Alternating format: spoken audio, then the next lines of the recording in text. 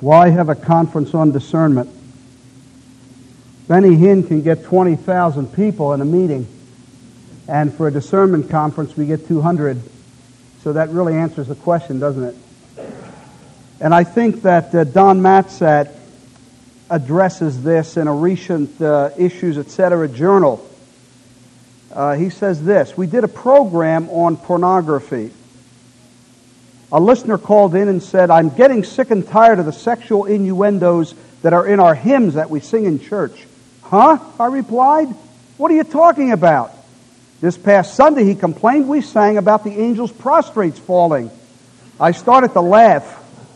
"I think you are confusing prostrate with prostate." I tried to explain after becoming semi-composed. Prostrate means to fall on your face. "Oh, never mind," he said, and hung up. Matzat says, "Honestly, folks, I'm not making this one up. He was serious."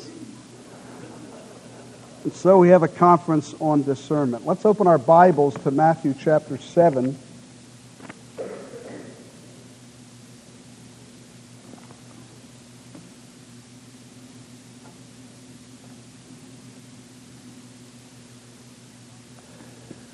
Our reading or hearing the words of the Lord Jesus Christ from verses 1 through 6, and we'll shift then over to verse 15 and read from verse 15 through verse 20. Matthew 7, beginning with verse 1. "Judge not that you be not judged, for with what judgment you judge, you will be judged. And with the measure you use, it will be measured back to you. And why do you look at the speck in your brother's eye, and do not consider the plank in your own eye? Or how can you say to your brother, 'Let me remove the speck from your eye,' and look, a plank is in your own eye? Hypocrite, first remove the plank from your own eye, and then you will see clearly to remove the speck from your brother's eye." Verse 15. "Beware of false prophets who come to you in sheep's clothing, but inwardly they are ravening wolves. You will know them by their fruits.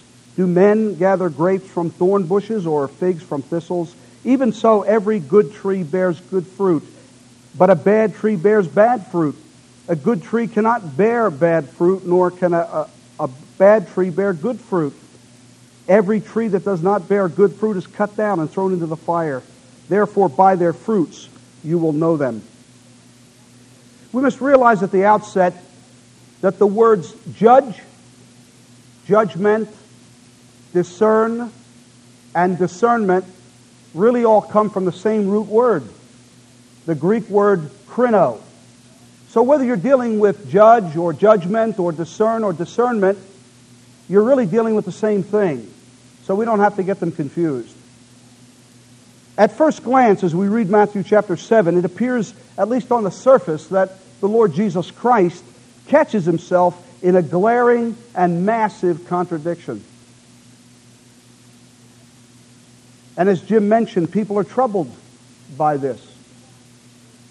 We find in verse 1, "Judge not." But yet in verses 6, 15, and 16, he seems to be saying, "But you must judge swine. You must judge dogs, the fruit of false prophets." And so, since this is a conference on discernment, we need to understand and reconcile what seems to be, to some, a contradiction. Churches have split over the judge, do not judge issues. Churches have been torn apart over judge, don't judge. They've polarized around these issues. And of course, the inconsistency is that often the don't judge faction is really judging the judge faction as being judgmental. So I would say that an understanding of all of this is very, very crucial for all of us. Now, the first thing that we'd agree on is that there is a massive, massive problem in the American church on the basic issue of even how do we arrive at truth. We've got a massive problem, folks, on the issue of how we arrive at truth. I have the privilege of teaching some courses at an evening adult Bible institute up near Trenton, New Jersey. And one of the courses that I teach is church history.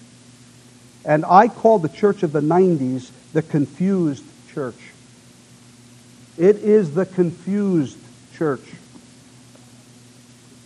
In one of our southern states, an ignorant fellow felt that he had been called to preach the gospel. So he applied for admission to the ministry and submitted himself to an examination by fellow ministers. And the examination proceeded as followed.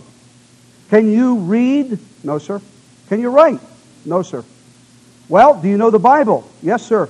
I know the Bible from lid to lid. What part of the Bible do you like best? I like the New Testament. Well, what part of the New Testament do you like? Well, sir, I like the book of parables.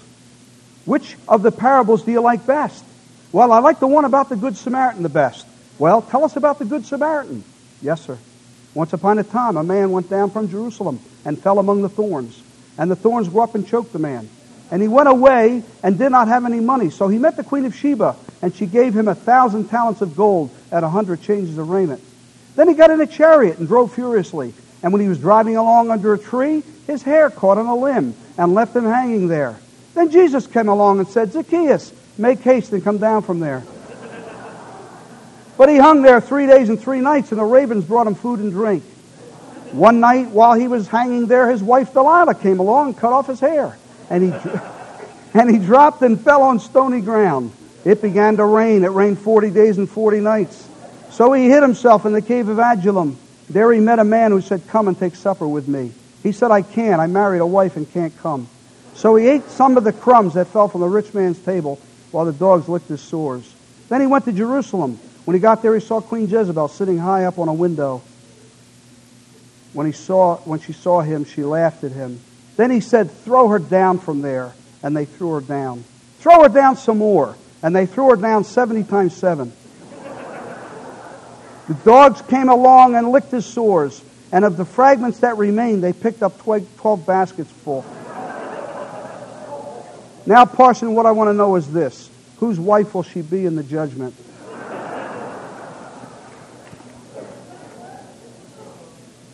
That's the state we're in. Virginia Mollenkott can identify herself as an evangelical lesbian feminist. I don't even want to be an evangelical anymore. Nobody even knows what an evangelical is anymore.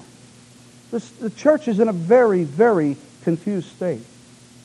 There's an old story told in the Talmud of 2 men who were lost at sea. They're out there in a boat, and all of a sudden, one of the men takes a hand drill out of his backpack, and he starts drilling through the floor under the seat of his boat. The friend says, what are you doing? He said, leave me alone. This is my end of the boat.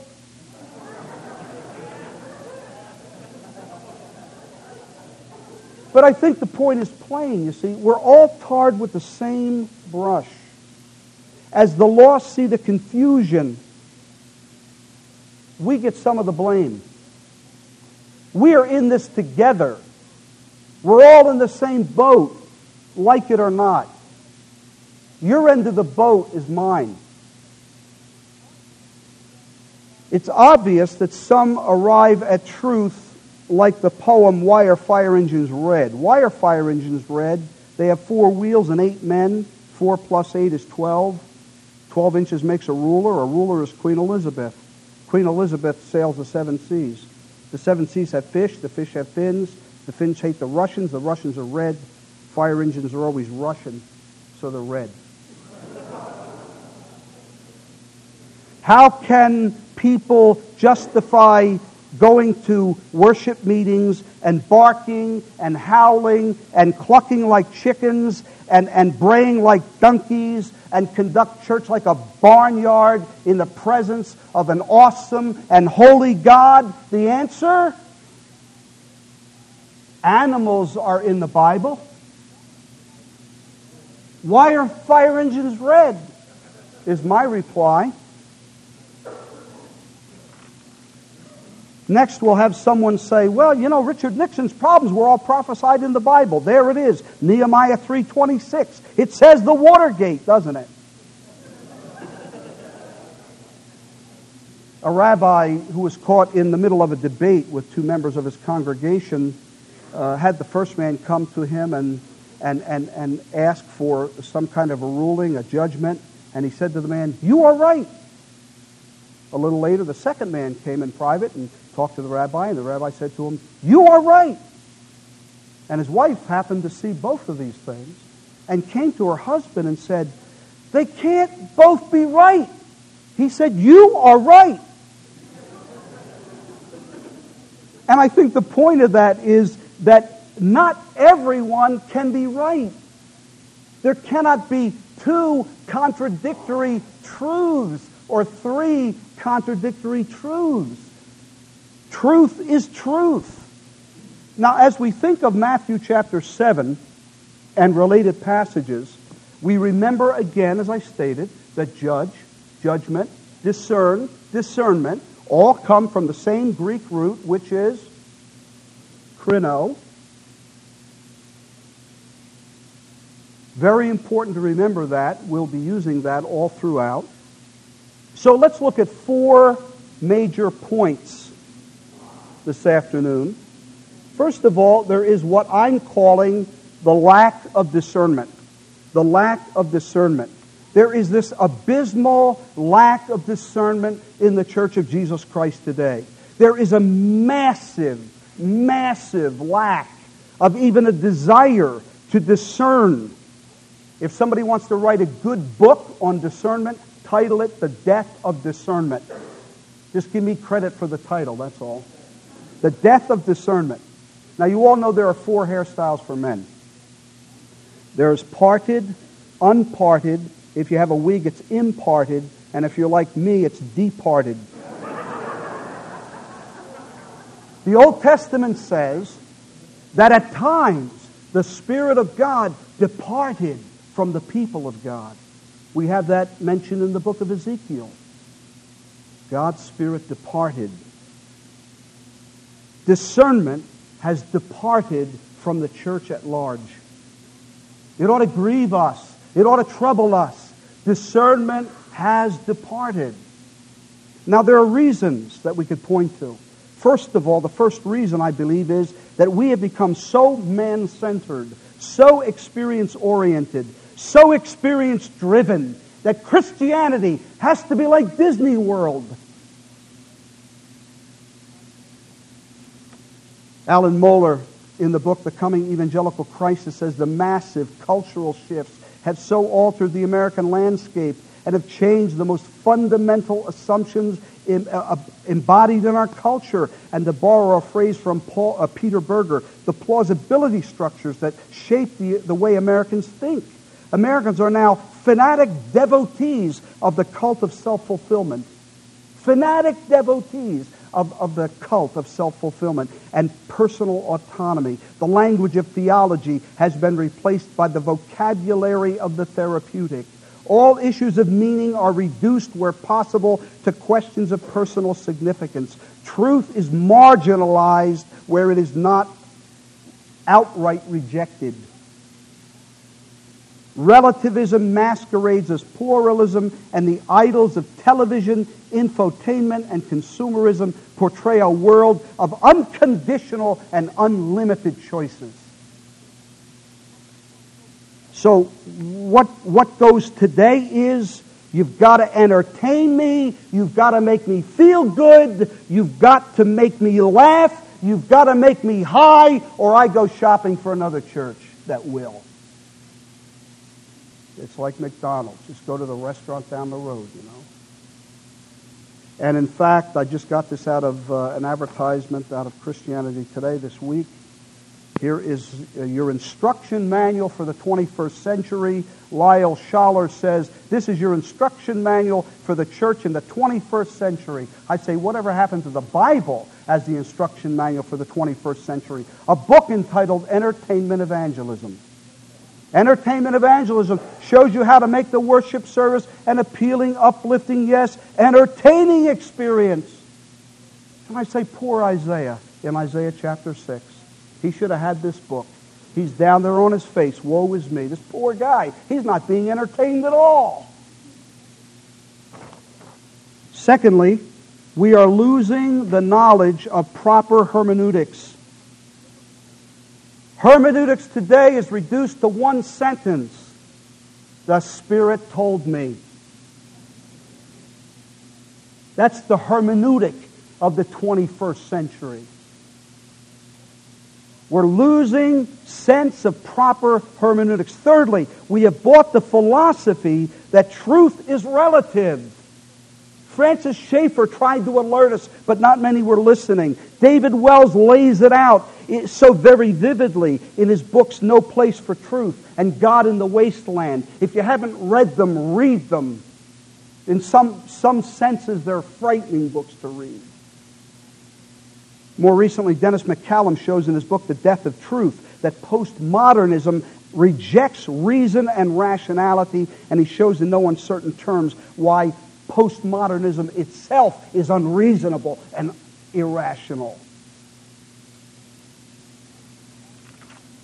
And then fourthly, by and large, evangelicalism does not believe in the sufficiency of the Scriptures for sanctification. I didn't say inerrancy. We believe in the inerrant, infallible Word of God without error, in the original autographs. All of us confess that. But the church at large no longer believes in the sufficiency of Scripture for sanctification. It's the issue of sufficiency. They do not believe that the Bible, the Scriptures, are adequate for godliness and maturity. 2 Timothy 3:15 and 16 and 17 would say, yes, it is. It can outfit you unto all good works. It can bring you to maturity. It is what you need for doctrine, reproof, correction, and instruction in righteousness. The church no longer believes that. And 2 Peter 1 would agree. It would affirm that the promises of God give us what we need for life and godliness. In a 1988 Journal of Pastoral Practice article entitled Puritan Resources for Biblical Counseling, Timothy Keller, Westminster Theological Seminary, details in 31 pages how the Puritan writers were committed to what they called the functional authority of the Scriptures. The functional authority of the Scriptures. For them, the Scriptures were the comprehensive manual dealing with all problems of the human heart. And so it kind of looks like this. It looks like Hagar and Dr. Zook. Dr. Zook, my head is stuffy. My body aches and I feel sluggish. A demon has entered your body, feeding on your entrails. What? He says. Well, either that or you have a cold.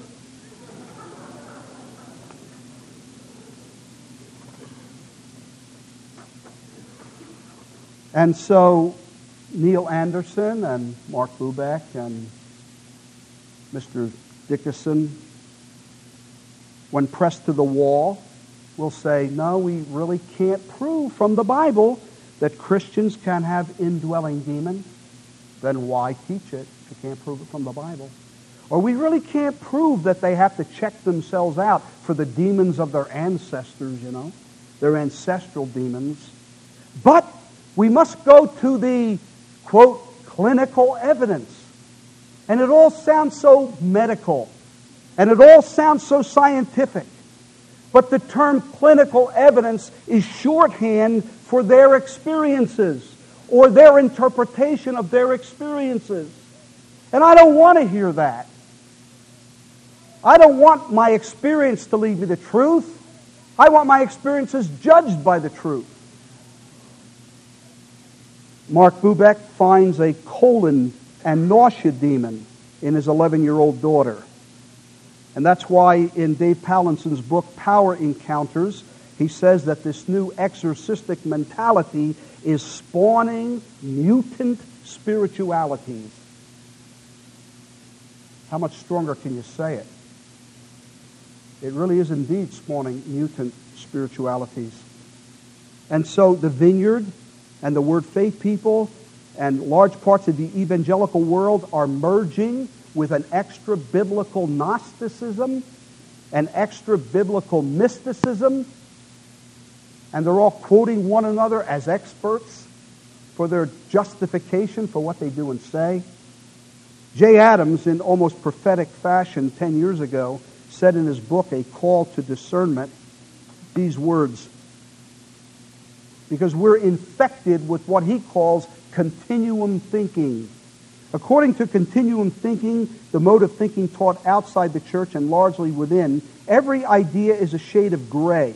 There is no right or wrong, true or false, only shades of right and wrong, and shades of true or false spread along a continuum. The poles of that continuum are extended so far out toward the wings that for all practical purposes they are unattainable and therefore worthless. Nothing then is wholly right or wrong. All is relative, most of it is subjective. That is one reason why biblical preaching with its sharp antithesis rubs many people the wrong way. It is hard for modern minds to accept. For a long time now, educational institutions, newspapers, magazines, radio, TV, etc., have inculcated continuum thinking. Antithetical thinking is dismissed as fanatical or worse. Consequently, when Christians, all of whom have been affected by their environment, hear antithetical views expressed, they sound discordant. And indeed they are, because anything goes, and discernment is not placed at a premium. Not only will you find such antithetical teaching and much more on nearly every page of the Bible, but even the construction of the Hebrew language itself seems designed to teach antithesis. Much scriptural poetry, many proverbs, even some narrative is antithetical in structure. Perhaps you've wondered about the principle underlying the clean-unclean distinctions in the Old Testament. Various rationales have been given for some of these distinctions, yet many seem to be purely arbitrary. May I suggest that all problems of arbitrariness are resolved when you see that the unclean-clean system is a means of alerting the Jew to the fact that all day long, every day, in whatever he does, he must consciously choose God's way. Choices about food, clothing, farming, techniques, justice, health care, holidays, our methods of worship were made either God's way or some other way. In other words, the clean-unclean system was designed to develop in God's people an antithetical mentality. Forbidding the mixing of materials in clothing, for example, doesn't seem so arbitrary after all when considered in the light of the biblical concern to create an antithetical posture toward life. Adams was a bit ahead of his time, I think, on that. A man was visiting New York City. He passed a shop. There was a large sign in the window of the shop which said, "Used brains for sale." He said, "I got to see this." So he went into the shop, and he said, "I wanted to ask about your sign out there." So the guy took him in the back room, and there were all these jars of brains and big bottles of formaldehyde. And they had prices. They had price tags on them. So he saw one that was marked $250. He said, "What is that?" He said, "That's a brain of a doctor." He saw another one. It was marked $500. He said, "Well, what's that one?" He said, "Well, that's a rocket scientist." And then he saw another one that had $3,500 on it. He said, "Well, what's that one?" He said, "That's a TV evangelist." He said, "How come so much?" He said, "Well, it's hardly used."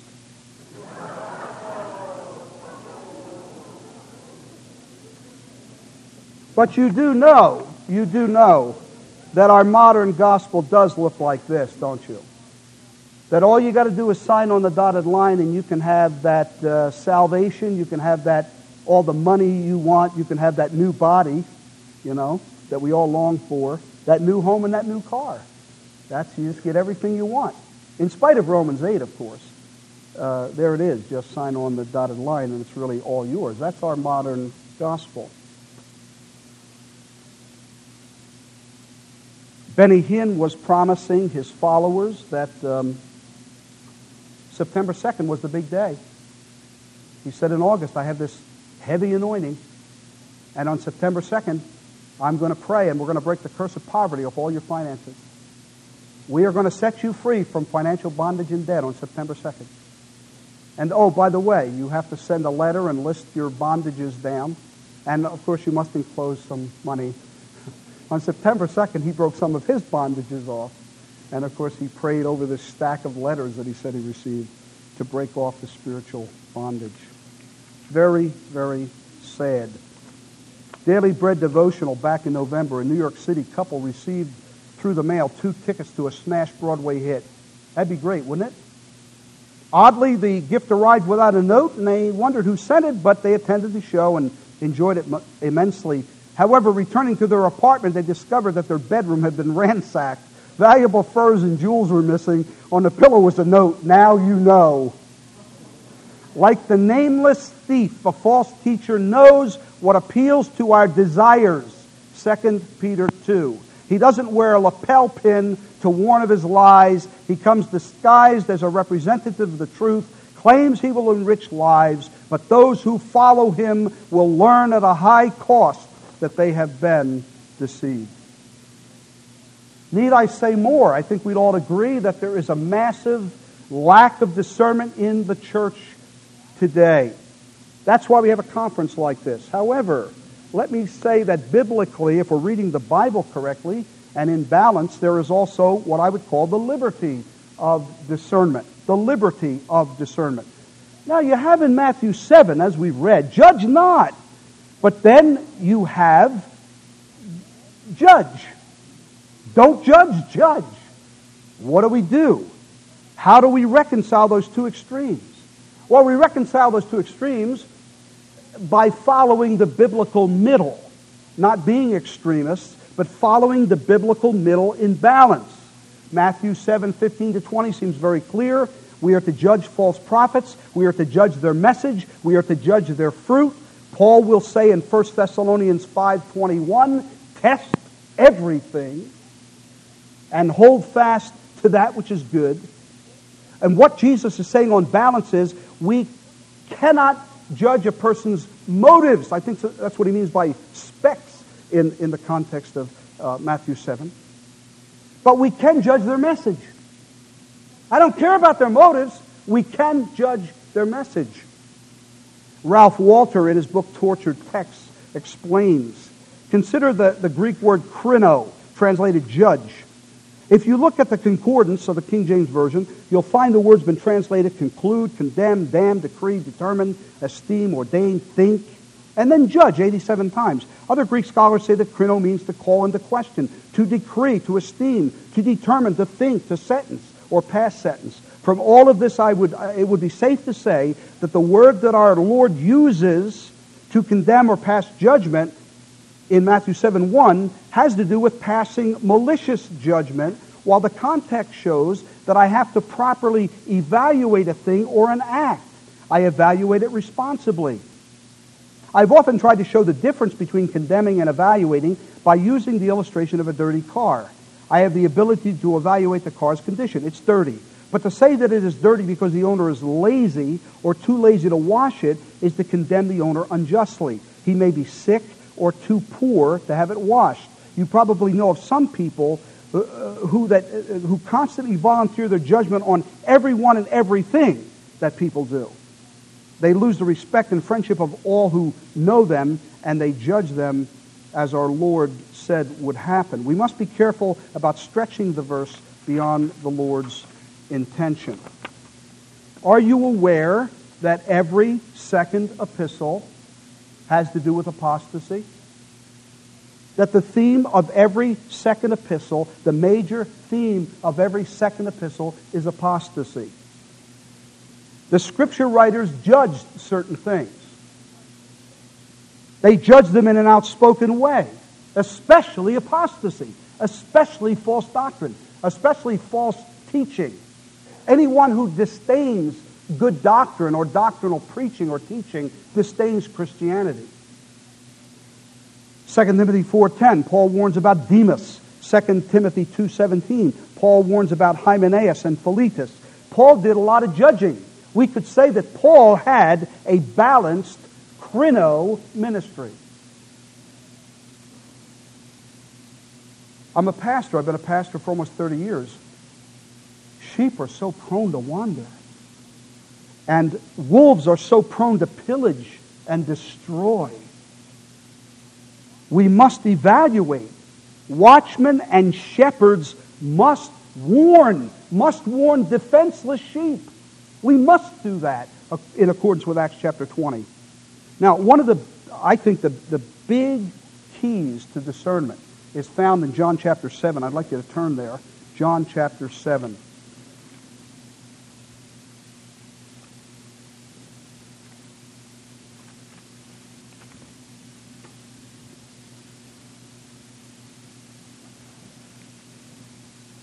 John chapter 7, and the verse that we're looking at is verse 24.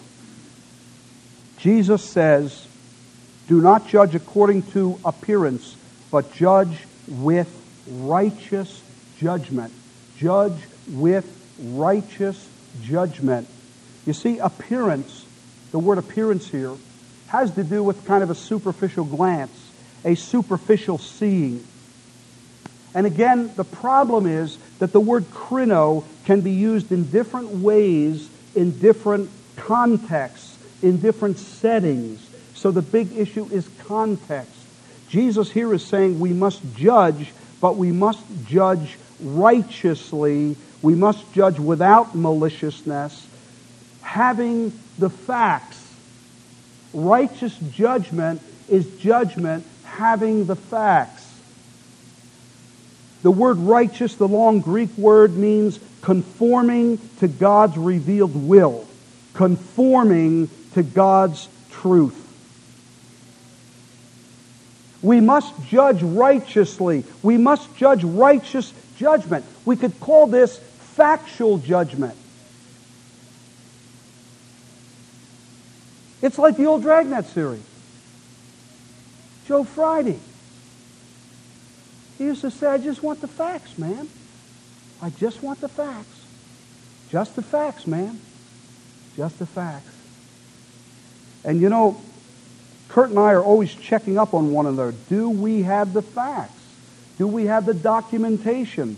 Does the documentation show something contrary to Scripture, contrary to the truth of God's Word? Do we have the facts? And if we laid it against the Word of God, does it conform or does it not conform to the revealed will of God? Does it conform or not conform to God's truth? And so Benny Hinn's attorney called us up, threatened us with a lawsuit. We said, "Look, here's what we'll do. You show us where our facts are wrong, and we will publicly retract." And we never heard from him again. Proverbs, what's it say? Get the facts. Jot this verse down. Proverbs 18:13. Get the facts. Get the facts. Proverbs 18:13. He that answers a matter before he hears it, it's a folly and a shame. Get the facts. Proverbs 7:4. Jot it down. Say to wisdom, "You are my sister," and call understanding your nearest kin. So there's no dilemma here when we realize that Matthew 7:1 is condemning malicious, uninformed, nitpicking censoriousness. That's Matthew 7:1, judging without facts. It's playing around with specs, not real issues, not biblical issues. In fact, it might really look like this. "Your Honor, this man was caught splitting an infinitive, eating junk food, and taking up too much room in a pew." I had a fellow who left my church. You know why he left my church? I chewed gum. I'm serious. He judged me unfit for the ministry because I chewed gum. I said to him, if it's a problem, it's a big deal for you. I won't chew it in church, I just won't chew gum. If it's he has this kind of conscience, has got a problem or something. I was willing to forego my liberty of chewing gum, but he wouldn't hear it. I was unfit for the ministry. I chewed gum.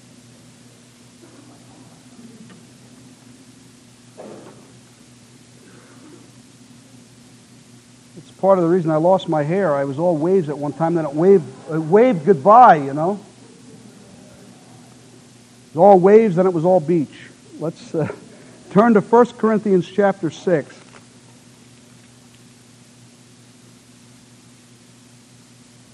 1 Corinthians 6.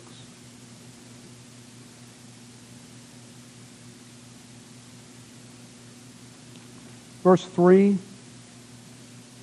do you not know that we shall judge angels? How much more things that pertain to this life?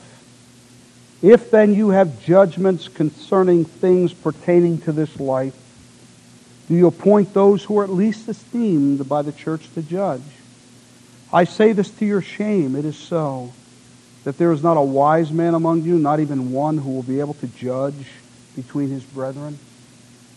See, they were falling into the other extreme. Don't judge, never judge anything, never make any evaluations. You have just lost Matthew 18 when you fall into that category. Matthew 18 demands judging. And if you lay Matthew 18 alongside of 1 Corinthians 5 and 1 Corinthians 6, and I think you always ought to do that, I think it dictates and demands that when sin is of a serious nature, and you have taken others, and that sin is public and provable and blatant, and there's no repentance, we must keep moving the steps along. As grievous as it is, as much as we hurt, as much as we pray and cry before God, as much as we long for restoration, as horrible as it is, as difficult as it is, we must move it along in obedience to Jesus Christ. Is it the loving thing to do? Yes, it is, because we can't love more than God loves, and God gives us that procedure. And then let me just throw in something else that maybe have helped you here. And we don't have to turn there, but you're all aware that in 1 Corinthians chapter 3, there is this discussion of elders. 1 Timothy chapter 3, there is this discussion of elders. And in that discussion of elders in 1 Timothy 3, there is a whole series of things about which you must make judgments. Evaluation of elders. Right? But if we see there what God wants us to see, we can see that we can judge qualifications for ministry that are external. And please make that distinction. We can judge qualifications, external qualifications for ministry. We judge certain external qualifications. Is he hospitable? That's kind of easy to see. Is he argumentative? That's kind of easy to see. Is he a good teacher? Is he the husband of one wife? Etc., etc. The obvious externals, we must evaluate them and judge them, and we must make some conclusions. But we cannot judge qualities or internal motivations. Only God can. Only God sees the heart. And so, Peter, feed my sheep. External qualifications. Is that man doctrinally sound? Is he biblically sound? Is he preparing that food? What kind of table is he laying out there? I think you can make evaluations about how a man is feeding the flock, whether he's feeding them junk food, poison food, or good food. External qualifications. But Peter, do you love me? Internal motivation, qualities that you don't know. You don't know the depth of that love. Titus gives external qualifications to judge leaders, but in 1 Timothy 4:16 it says, judge yourself. Inner qualities, inner motivations, your love for God, your attitude. 1 Peter 5, you must serve God out of a willing heart. Internal quality, motivation. Only you know that. Sometimes we don't even know why we're serving God. And we have to pray, God, will you please keep my motivations pure? Half of the time my heart is so deceitful, I don't even know why I'm doing this. I want to be doing it for you, but I don't always know that I am. And God, will you just keep purifying and cleansing my motives? Serve God out of a willing heart. But Peter says, but not in the ministry for money, not in the ministry for gain. And so if a person is living this excessive, lavish lifestyle, it may be a tip-off. In fact, the guy gets to the gates of heaven It says you had more money than God. That's a big no-no.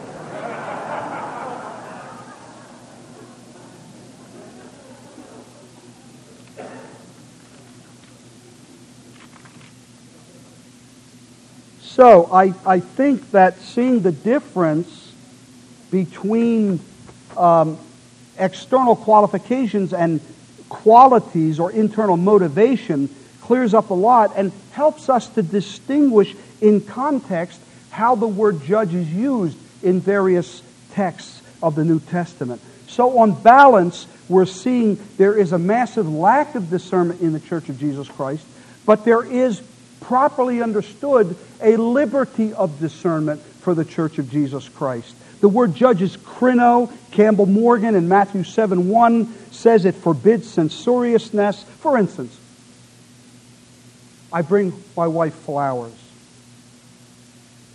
Haven't done that in a long time. She says, "Oh, you've come home drunk again, huh?" No. She says, "Love believes all things, hopes all things." Oh, these wonderful flowers, Bud. Isn't that wonderful? I'm so glad you're such a wonderful husband. Brought me flowers. Or she could say, "Okay, what do you want now? Right? What are you up to now? What's this all about?" I don't think she can do that. I think she's got to believe all things and hope all things. Don't you? I don't think she can bear false witness against me and trump up motivations that I may not even have. I think in good faith she must say, "I'm so grateful that he cared enough to bring me flowers." I think that's the difference. Jesus insists on careful discrimination. Morgan says, krino has a variety of applications. The particular sense of krino must be determined by the context. So sometimes you judge, sometimes you don't judge, depending on what you're talking about. When you do, it must be based on fact. It must be based on the Word of God, not speculation, not trying to discern another person's motivation or motives. Kittle's Theological Dictionary translates krino as investigate, interrogate, inquire, distinguish. That's pretty heavy stuff. And so, it is always right, based on the authority of Jesus Christ, to judge false teaching on the authority and basis of the Word of God. Don't back down. They call you heresy hunter. They can call you whatever they like, but it is always right to judge false teaching and false teachers on the basis of the truth of Scripture. If we don't do it, who's going to do it?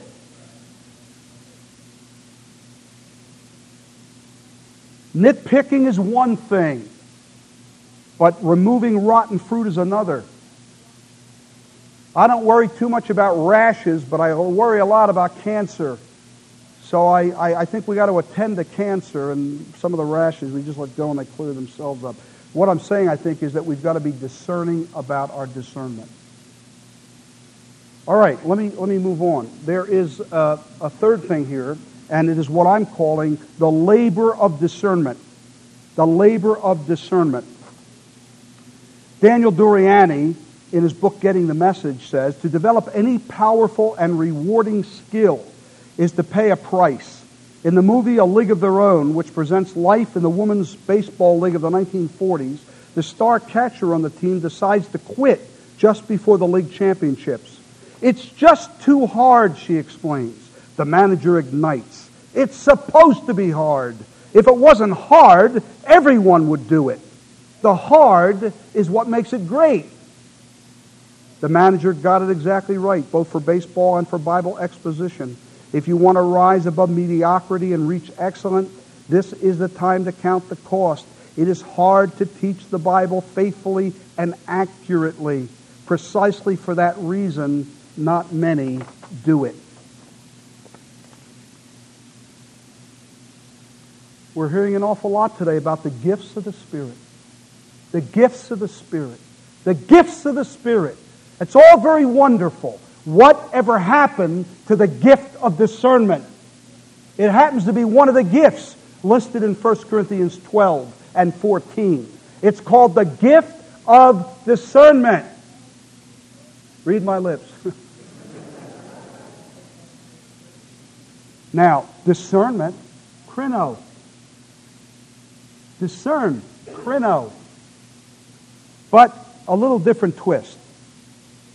Discernment, remember, is a gift from God. A gift from God.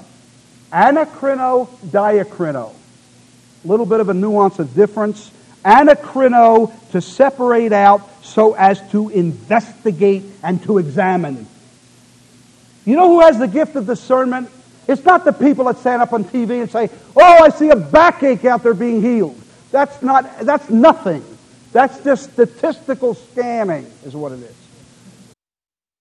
Countercult ministries have the gift of discernment. You know why? Because they're called of God to separate out so as to investigate and to examine. Diakrino, to learn to discriminate, to decide based on evidence. Why don't we hear more about that one? Well, I want to tell you something. We've said the labor of discernment. This is work. This is work, the labor of discernment. We've got to put in the work of knowing God's Word. Study to show yourself approved. Workmen. That word indicates you're going to break a sweat. Workmen. D.A. Carson says, "I have no easy answer to this dilemma, but we will not go far astray if we approach the Bible with a humble mind and then resolve to focus on central truths. Gradually, we'll build up our exegetical skills by even-handed study, a reverent, prayerful determination to become like workmen who correctly handle the Word of God." We've got to know the rules. We've got to dust off the hermeneutical textbooks. Dust off those hermeneutical textbooks. Henry Virkler says hermeneutics is the identification of the principles used to properly interpret someone else's communication. As used within a seminary setting, hermeneutics is the study of the principles necessary to interpret God's Word correctly. Hermeneutics is not something that we use only in the rarefied atmosphere of academia. It is the codification of processes we use constantly at some level to understand others. Hermeneutics is particularly important as we study Scripture because there are significant historical, cultural, linguistic, philosophical differences between ourselves and the people to whom God originally gave the Bible. One of the basic rules, I'm sure you all know, is context. Context. Context. It's one of the basic rules. R.A. Torrey says too much importance cannot be laid upon a close study of the context. And every cult going has cheated people out of the context, right? Todd says consideration of the context in examining any verse or passage is of the utmost importance. Failure to do this is one of the causes of misinterpretation of Scripture. Moyer says, too many preachers prepare a message and then hunt for a text to fit it. That's not a text. It's a pretext. Lockhart says, the context is the key to meaning. Harthill says, the Bible can be made to prove anything, but not when studied in the light of context. Milton Terry, many a passage will not be understood at all without the help afforded by the context, for many a sentence derives all its points and force from the connection in which it stands. Thayer, Bible words must be understood according to the requirements of the context. And I'll tell you, not observing the context gets you in real trouble. I have a friend, a pastor friend up in North Jersey, and he was having some chest pains. So they said, maybe you ought to go get a catheterization. So he went to get a catheterization.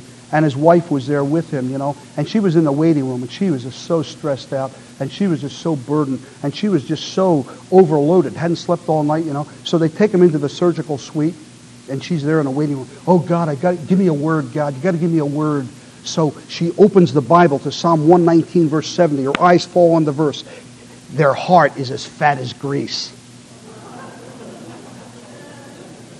Her head almost exploded, I want to tell you. But you see, Psalm 119, verse 70, in context, is the ungodly, the unsaved. It has nothing to do with our physical heart. It has to do with their lack of response, their total lack of response to God in their inner man, in their minds and hearts. And she had stressed herself out to no end because she had jumped on a verse without a context. And it turns out he had absolutely nothing wrong with him. He was in perfect health. So she did that to herself for nothing. Another rule I might mention is the rule of historical background, the world of the biblical writer. I want to tell you something. A knowledge of Jewish life and Jewish society is absolutely essential. David Flusser, in his book Jewish Sources in Early Christianity, says this: Jesus was a Jew in every way.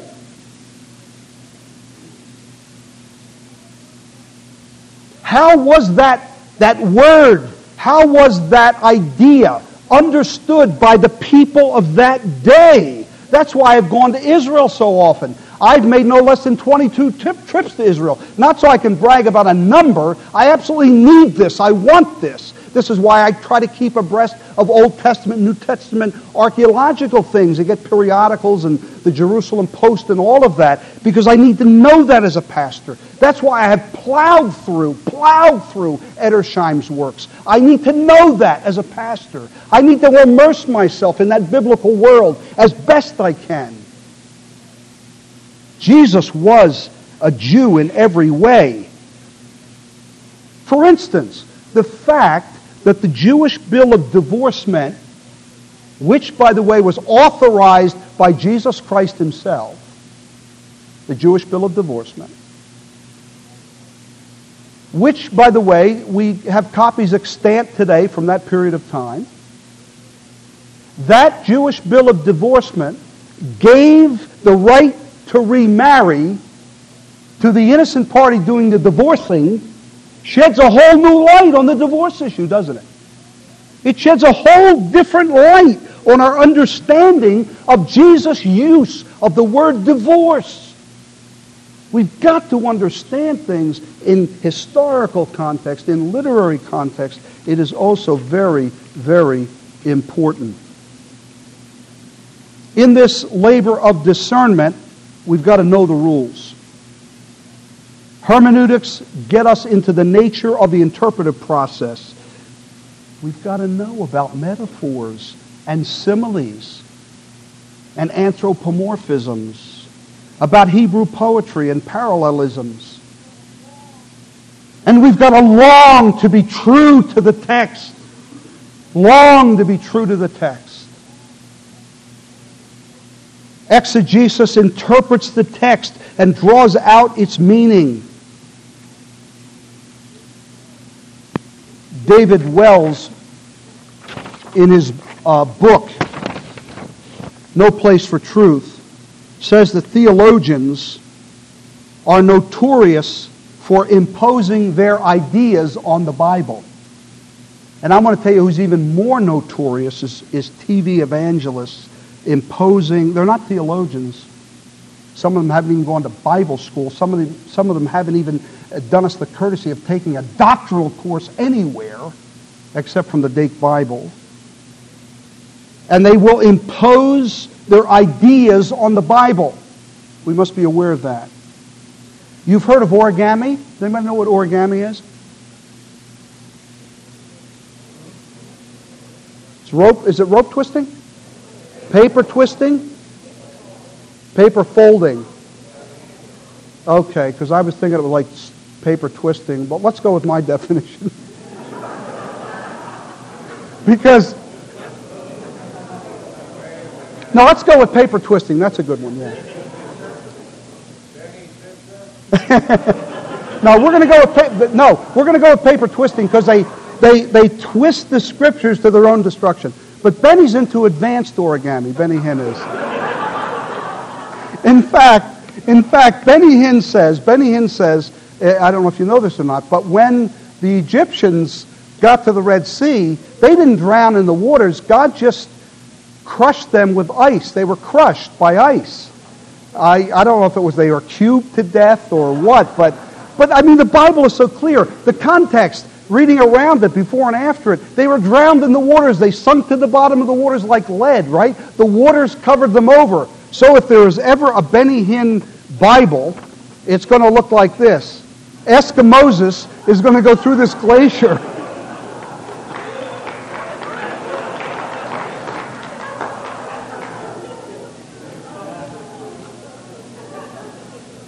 But because of tortured hermeneutics and because of tortured texts, we've got this Daddy Warbucks God going on television. Daddy Warbucks is our God now. We just go to Daddy Warbucks and we get whatever we want. What'd you get yourself into now? You know, you want health, wealth, and prosperity. Just go to the Daddy Warbucks God. Or because of twisted hermeneutics, we end up creating husbands that are more like Roman lictors than they are loving leaders. Just think how blessed you are to have a Christian husband. You'll have some groups, this is what they'll give you, with twisted hermeneutics. And then it's because of twisted hermeneutics that we actually can come up with a shepherd movement. A shepherd movement. And yet the sheep said, don't tell all straw hat over there, the Lord is my shepherd.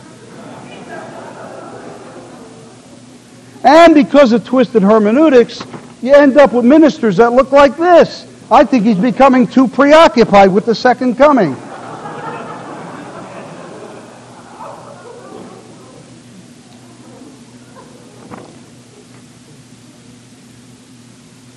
It took me a year to collect all these, by the way. All right. Let's move on. Let's talk about, in the time we have left, about living in discernment. Because we're not talking about just like a one-shot deal, you study for a week or a month. I want to just really challenge you as we kind of funnel this down now to a life of discernment, living in discernment. Now, I've already stated that to live in discernment, you've got to know the rules of interpretation, and I've mentioned just a few of them. You've got to dust off the hermeneutical textbooks, get back to the hermeneutical textbooks. I try to read something on hermeneutics at least once a year, just to keep myself in balance so I know I'm not going off the track anywhere. But there are other issues for a person if they really want to live in discernment. Because you see, it's not just that we learn the rules, and that's important, we must do that. But I like to also suggest that if we're going to live in discernment, we've got to love the Savior. You see, Bible study is an encounter with God. You've got to walk with God. You've got to walk with Jesus. Walk with Him. Because the danger is that we can become careful exegetes and yet become elitist. That there is an elitism. We've got to watch out for that. We've got to watch pride. We've got to watch becoming just cerebral, coming off as puffed up critics. Pride will ruin us. We've got to beware of method alone. We've got to combine heart and love with method. I've been doing this for 30 years. I know you can do it without heart. And I know you can do it without love. And I know you can do it going through the motions. But I want to do it the right way. I want to do it with heart. And I want to do it with love. And I want to do it especially for love of Christ, love of the Savior. John Owen said, a man who is not inflamed with divine love is an outsider to all theology. Hebrews chapter 12, would you turn there? Talks about the race, and part of that race, of course, is learning the rules. Part of that race is playing by the rules, running by the rules. Hebrews chapter 12, verse 1, therefore we also, since we are surrounded by so great a cloud of witnesses, let us lay aside every weight and the sin which does so easily ensnare us. And let us run with endurance the race that is set before us, looking unto Jesus, the author and finisher of our faith. See, we can know the rules and be legalists. We can know the rules and lose heart, not have a heart, not have love. Isaiah 66:2, God looks on those that tremble at His word and have a contrite heart. I came to the world of counter-cult ministries 15 years ago. I was a novice. I came as a pastor. I came with pastoral concerns. I came with love for research and love for the truth. And I hope none of you mind me saying this, because I'm trying to be honest as I can, but I had a rude awakening, a very rude awakening. I found within the counter-cult ministry a lot of pride. I found a lot of huge egos. I found a lot of personal agendas. I found a lot of strong opinions and not a lot of humility. I found competition, and I found a lot of judging, the wrong kind of judging, a lot of in-house judging in the wrong way. My hope and prayer is that EM&R can change some of that. At times, I found the same fury that was directed at cults, directed at brothers. I found the same furor, the same intensity that was directed at cults, directed at brothers. Muhammad Ali was on a flight. This was when he was at the peak of his career.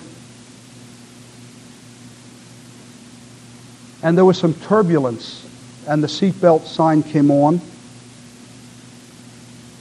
Everybody buckled up.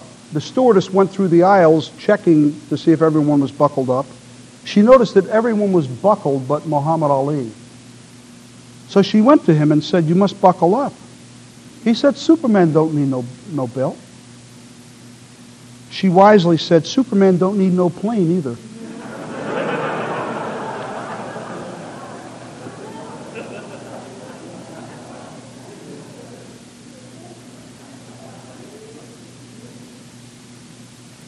We all need Jesus. And we all need one another. Your end of the boat is my end. And we all need to remember who we are serving. That we're not serving our next book contract, as important as that is. And we are not serving our next radio interview, as important as that is. We are serving Jesus Christ. We are serving the Lord of glory. We serve Jesus.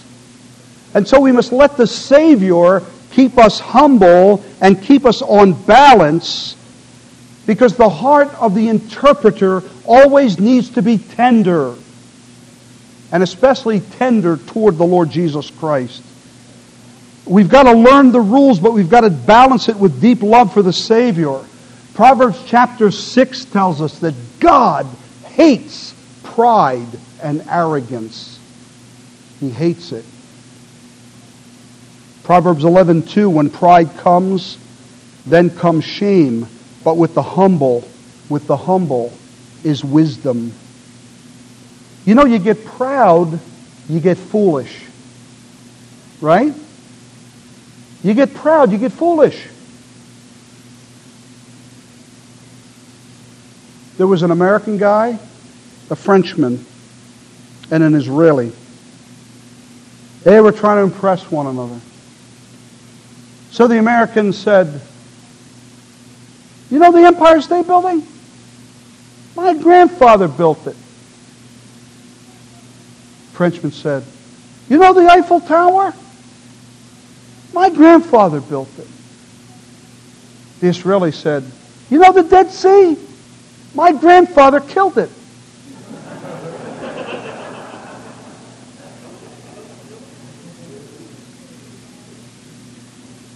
You get proud, you get foolish. You really, really do. A businessman who came home after long hours many, many days away, many hours on the road. Came in the wee hours of the morning and had a little preschool daughter. She woke up in the night. She heard him come in. Exhausted, he kind of flopped down in his easy chair in the living room, and she made her way down the steps and over to him and crawled up into his lap. She said, "Daddy, I want you." He said, "What do you want now?" She said, "I don't want anything. I just want you." I think we all need to ask ourselves what we want of Jesus. Do we want what he can give, or do we want him? Do we want what he does, or do we want him? A year ago, I would have never dreamed that I was not in the shape I thought I was. I was in a gym 3 mornings a week. And through a series of tests, almost by chance, not by chance really, the Lord, they found out that I had 7 major blockages in my arteries around my heart. I had no symptoms whatsoever, functioning normally, not a symptom. 2 of the blockages were more than 90%. A couple more were more than 70, and there were a couple 60s in there. And so, within a matter of weeks, it was shocking to me. It doesn't happen to me, it happens to others. I was in Hahnemann Hospital for surgery, 4-way bypass, just a year ago. And the night that, before I was scheduled for surgery, it was incredible. I mean, when you go into a hospital, you leave all your dignity at the door. And this really big, huge lady came in to shave me. And they shave you from your neck to your toes. They even shave your toes. Shave your toes. I'll tell you, she got done shaving me. I looked down. It was frightening. I looked like one of Frank Padue's chickens, I want to tell you. It was frightening. But I've thought about that. And one day, for all of us, it's all going to come down to that. For every last one of us, we will stand naked and alone before God. Every one of us.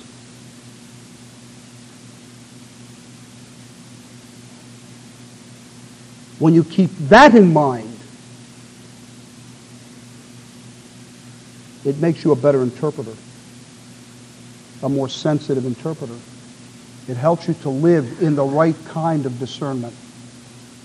See, living in discernment is learning the rules and loving the Savior. But there's a last thing that I want to share. It's living with the end in view. I just want to share the true story of Kay Bothwell with you. Kay, a high school junior, greatly admired by both Christian and non-Christian alike. Not only had she given her life to Christ, but she was allowing Christ to be formed in her. One day, she was given the following assignment in her English literature class. State how you would spend your time if you knew that this would be the last week of your life.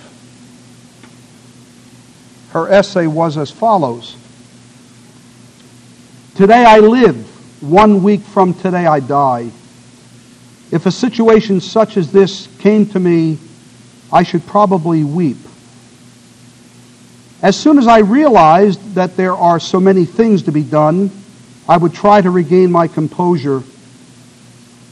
The first day of my suddenly shortened life, I would use to see all my loved ones and assure them that I love them all very much. On the evening of my first day, I would ask God, in the solace of my room, to give me strength to bear the rest of my days, to give me His hand so I could walk with Him.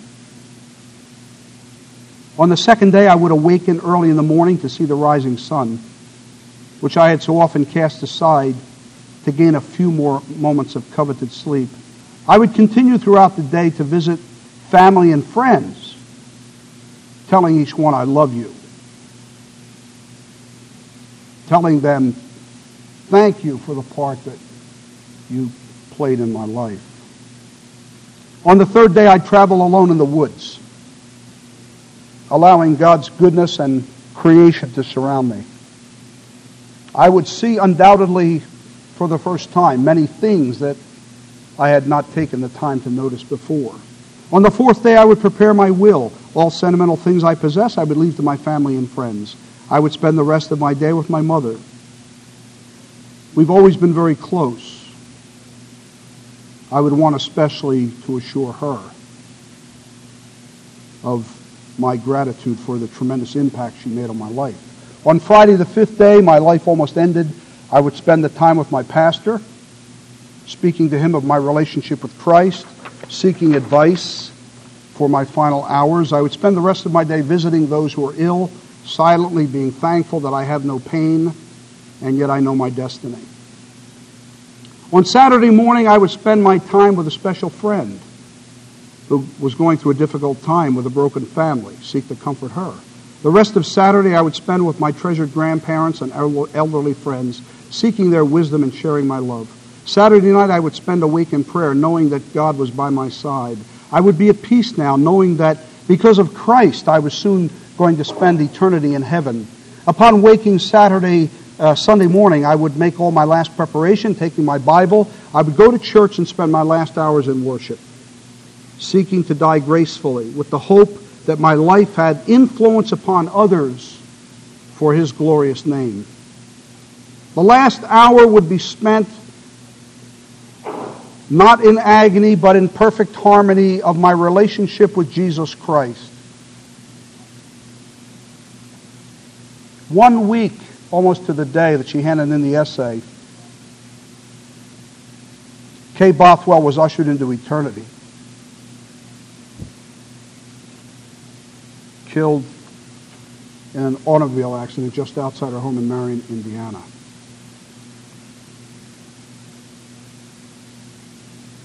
But she lived with the end in mind. You see, there's an old worn cliche. Only what's done for Christ will last. It's old and it's worn, but it's true. Only what's done for Christ will last. Not what we've done for ourselves. Not what we've done for our radio audience or our publishers or our readers necessarily, but only what's done for Christ will last. And I want to tell you something. It is over so quickly. It is over so quickly. Successful people live with the end in view. I'm talking about spiritually successful people. And successful discernment keeps us living with the end in view.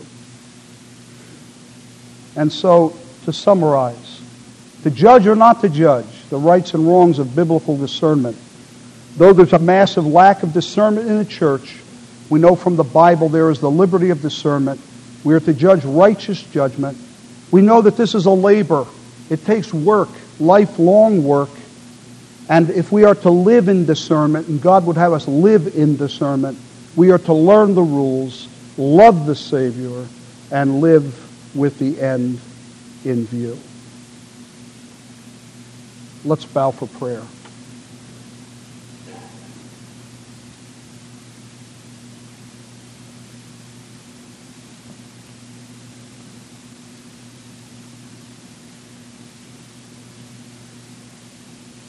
We pray with the psalmist, "Search me, O God, and know my heart. See if there be any wicked way in me. Lead me into the way everlasting." Our Father, as we begin this conference, we plead with you for your blessing. We plead with you for your direction, for your guidance. We pray that over these next few days there will not be wasted moments, that we might invest ourselves in learning the rules, in loving the Savior. Our Father, bless workshop leaders. Give them the guidance, strength, power, and direction of your Spirit. Bless those that are ministered to, that study. And our Father, may we take from this place a deeper love for the Lord Jesus Christ, a deeper commitment to Him. May we take tools, our Father, to be used of you, to be discerners, to live in discernment, and to be used of you to touch other lives in significant and eternal ways. Our Father, without you we are nothing. We plead with you for your blessing on these coming days. We commit ourselves and these coming hours to you. In Jesus' name, amen.